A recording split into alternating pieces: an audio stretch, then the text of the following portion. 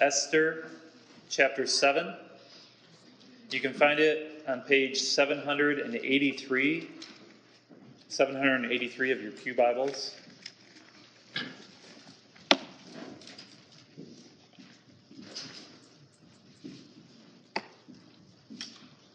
Esther chapter 7. So the king and Haman went to dine with Queen Esther. And as they were drinking wine on that second day, the king again asked, Queen Esther, what is your petition? It will be given you. What is your request? Even up to half the kingdom, it will be granted. Then Queen Esther answered, If I have found favor with you, O king, and if it pleases your majesty, grant me my life. This is my petition. And spare my people. This is my request. For I and my people have been sold for destruction and slaughter and annihilation. If we had merely been sold as male and female slaves, I would have kept quiet, because no such distress would justify disturbing the king. King Xerxes asked Queen Esther, Who is he?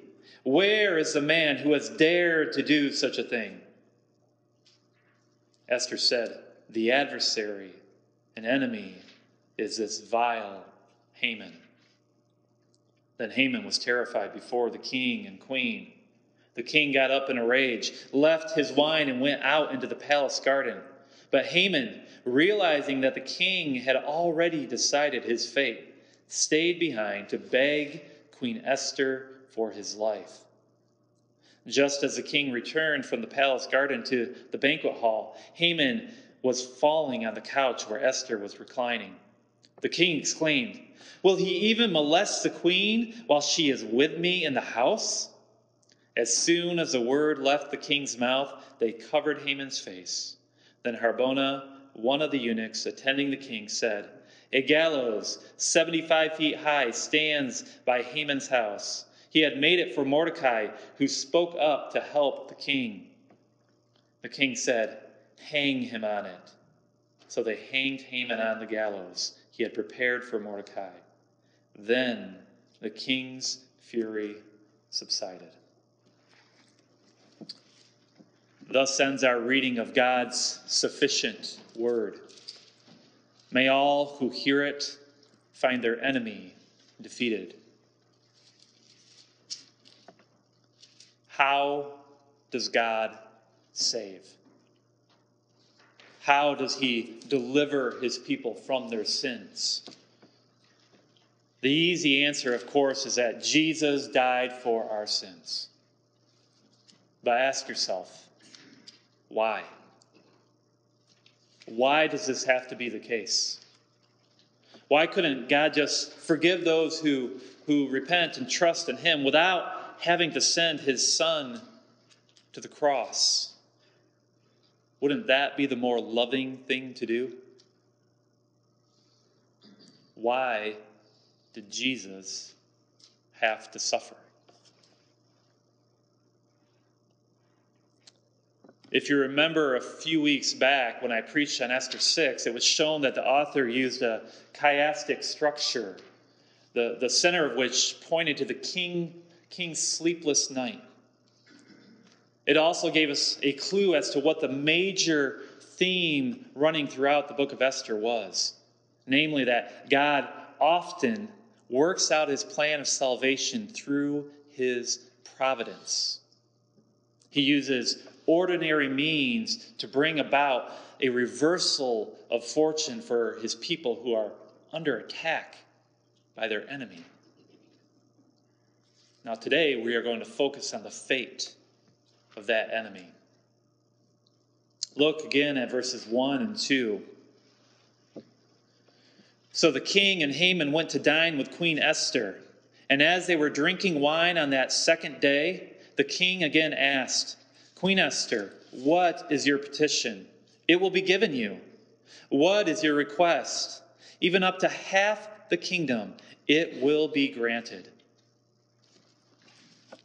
Now, if you recall, Esther had been patient in her request.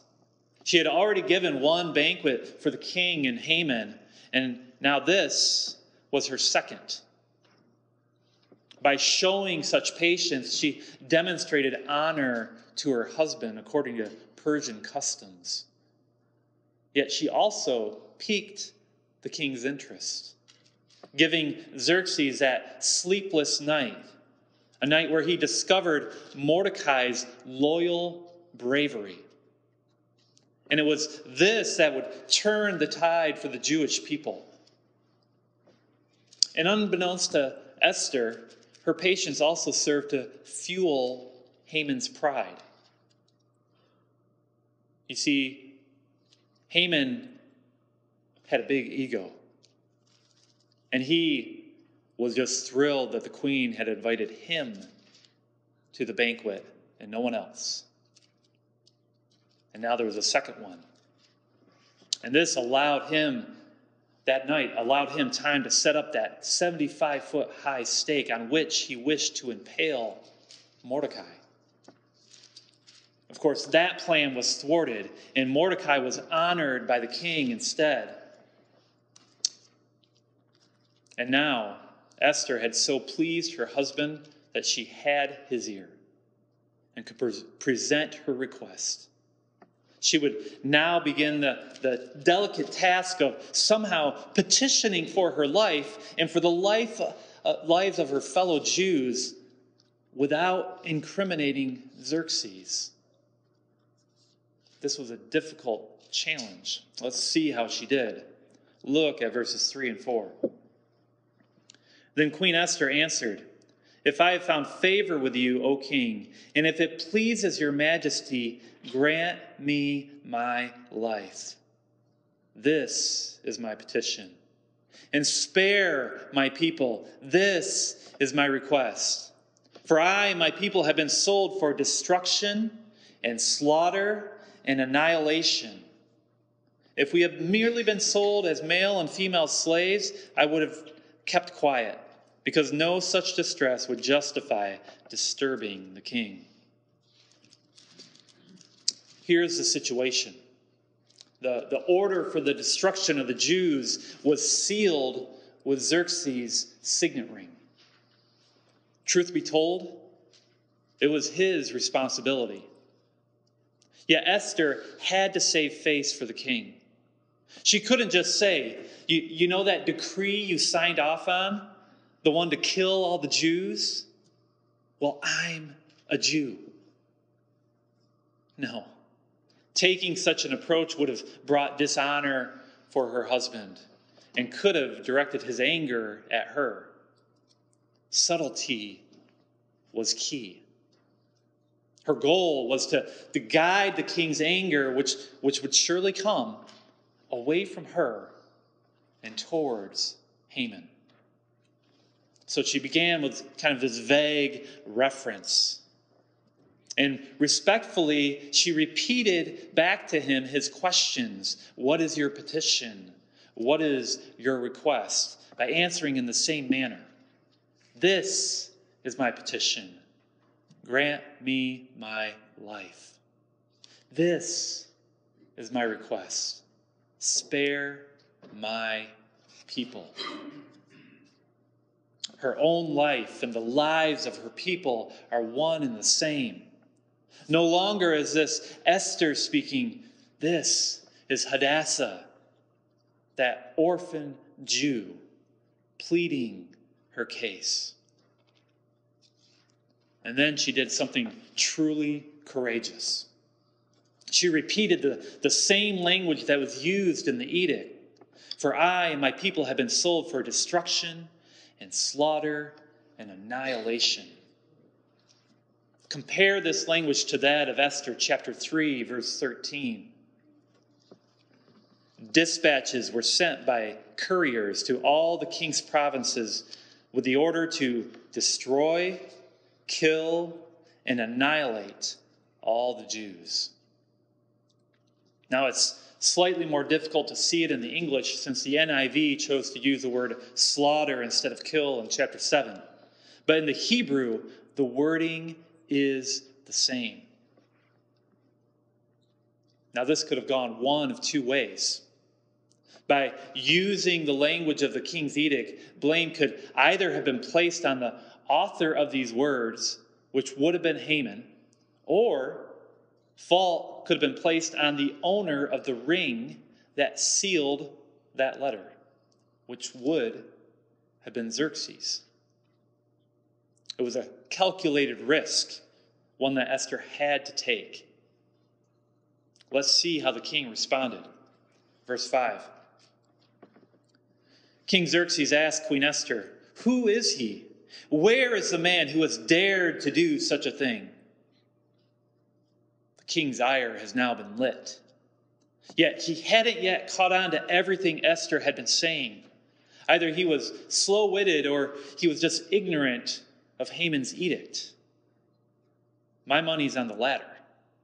Remember, he had never inquired as to which people Haman desired to exterminate.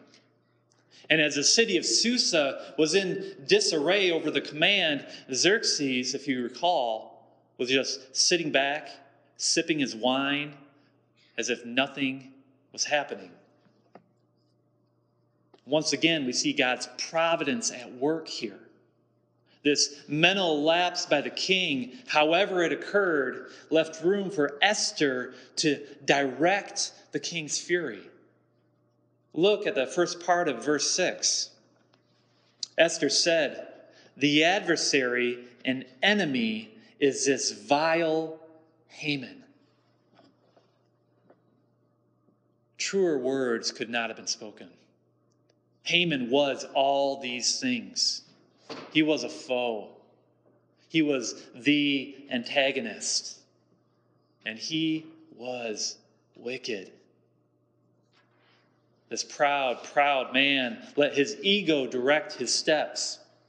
If you think about it, his true desire was to be like King Xerxes.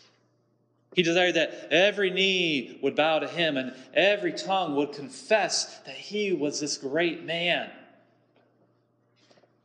Yet when one man would not do it, he chose to place that sin upon a whole nation. Haman truly was an Agagite, an enemy of the Jews. And now it was his turn to react. Look at the rest of verse 6. Then Haman was terrified before the king and queen. How often do people sin with the delusion that they won't get caught? Whether it's that little white lie that you tell or that adulterous affair that you've been keeping secret.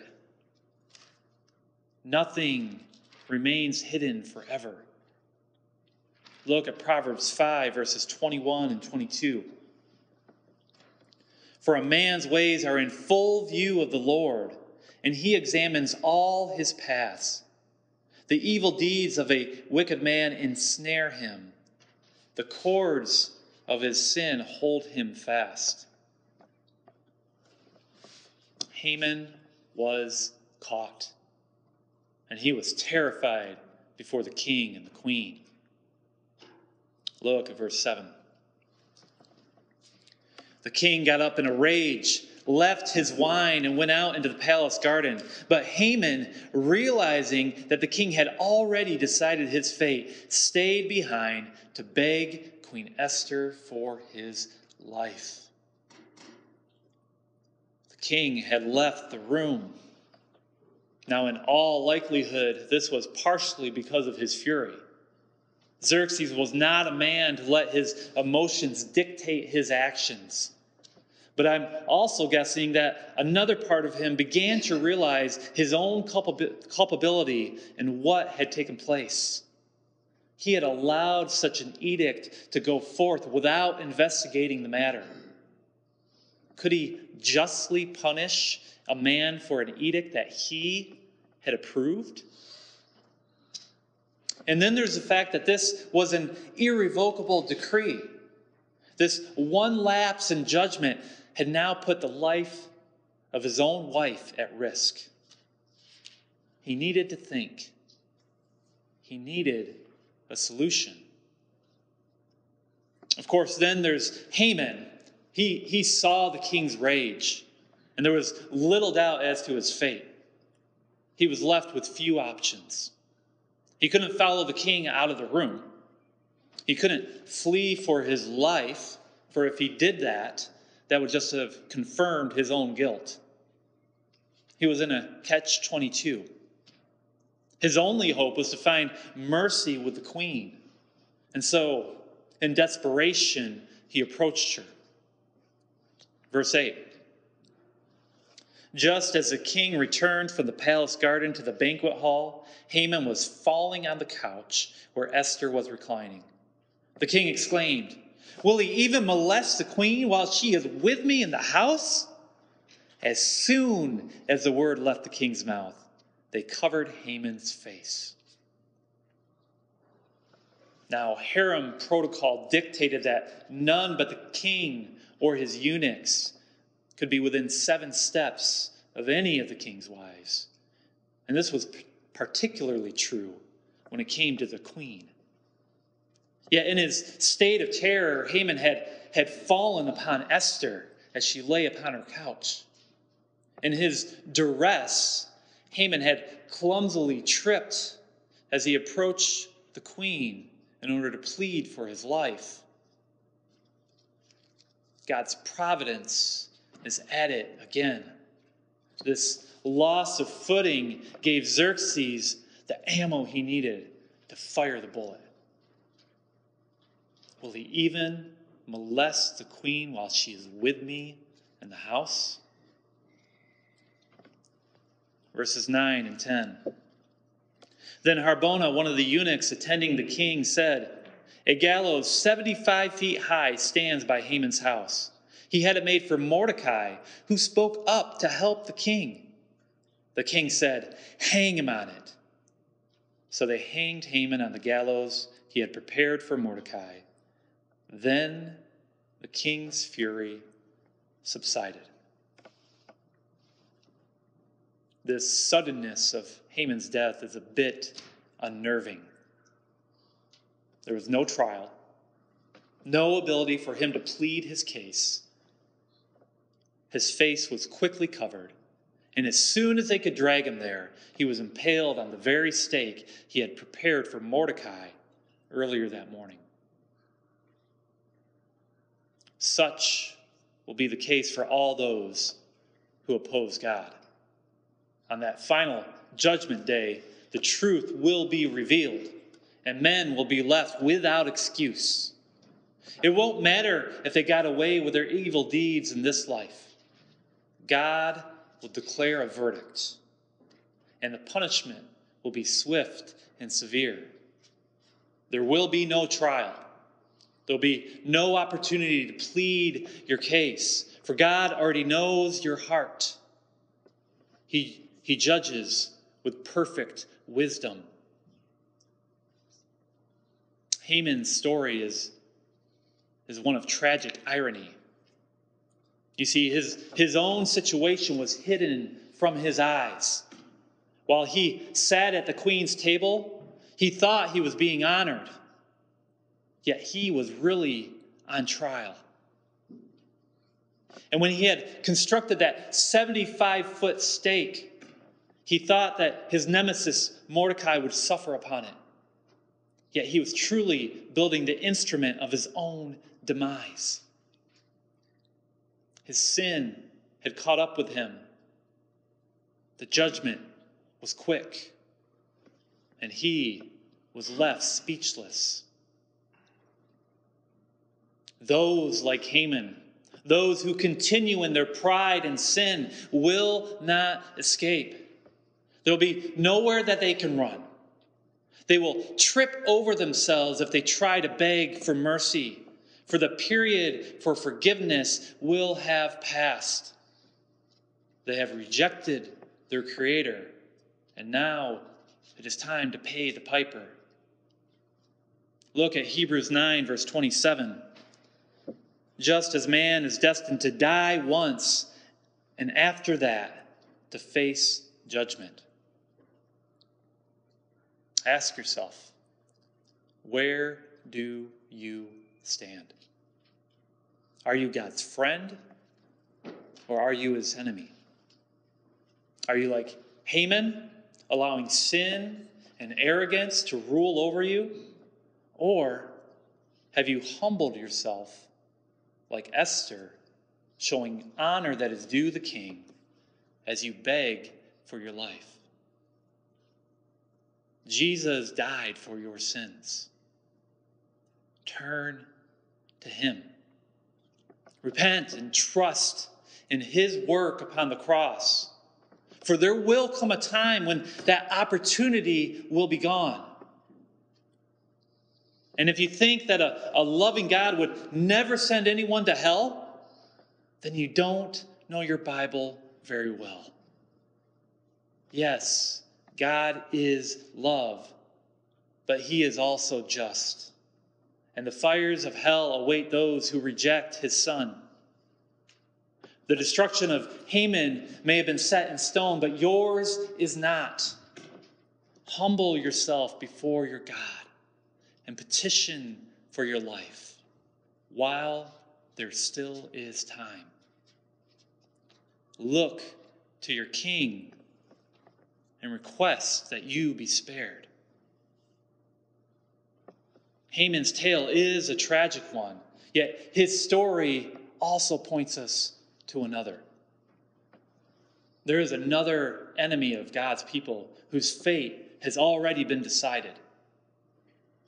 Satan, that vile serpent of old, is the enemy of God's bride. He is the adversary of God's people. And he would like nothing more than to be worshipped as God. So he tries to destroy and to kill and to annihilate any who will not serve him. Now, God allows the devil to move about in his own pride. He prowls around like a roaring lion looking for someone to devour. God tolerates Satan's activities. Yet when all is said and done, this enemy will have accomplished nothing but to dig his own grave. We read about that in our first scripture reading. Look at Revelation, verse 10. Chapter 20, verse 10. And the devil who deceived them was thrown into the lake of burning sulfur, where the beast and the false prophet had been thrown. They will be tormented day and night forever and ever. Evil, wherever it occurs, and for whatever reason, is always in rebellion towards God. Evil is not some detached force that we need to reckon with. It is very personal, and its ultimate aim is directed at God. Evil exists because there are creatures who hate their Creator, even though they desire to be like him. In order for God to rescue his bride, he must first put down the evil that threatens to kill her. You see, God defines what is loving and what is just. And such justice can only be fulfilled when that evil is destroyed. At the start of the sermon, I asked you, why couldn't God just forgive those who repent and trust in him without having to send his Son to the cross? Wouldn't that be the more loving thing to do? Why did Jesus have to suffer? Look at 1 John 4, verse 10. Let's see how God defines love. This is love. Not that we loved God, but that he loved us and sent his Son as an atoning sacrifice for our sins. God cannot overlook sin. Every sin must be paid for. God would not be both loving and just if he did not punish. Someone has to take the fall. In our story today, it was Haman. His pride and arrogance led him to be hung upon a tree. And it was only through his death that the king's fury subsided. And it is only through the death of our Lord upon the cross that the wrath of God will be satisfied. Like Haman, you should be the one hanging upon the tree. And so should I. Thankfully, Christ went to the cross, and the king's fury subsided. Let us pray. Father, we are humbled by your word. It speaks truth that we often don't like to hear. You are a just God, and you have wrath towards sinners. We need an atoning sacrifice. Thank you for sending your Son to die for our sins, for satisfying your anger. Fill us now with your Holy Spirit and create repentant faith within us. We pray this in Jesus' name. Amen.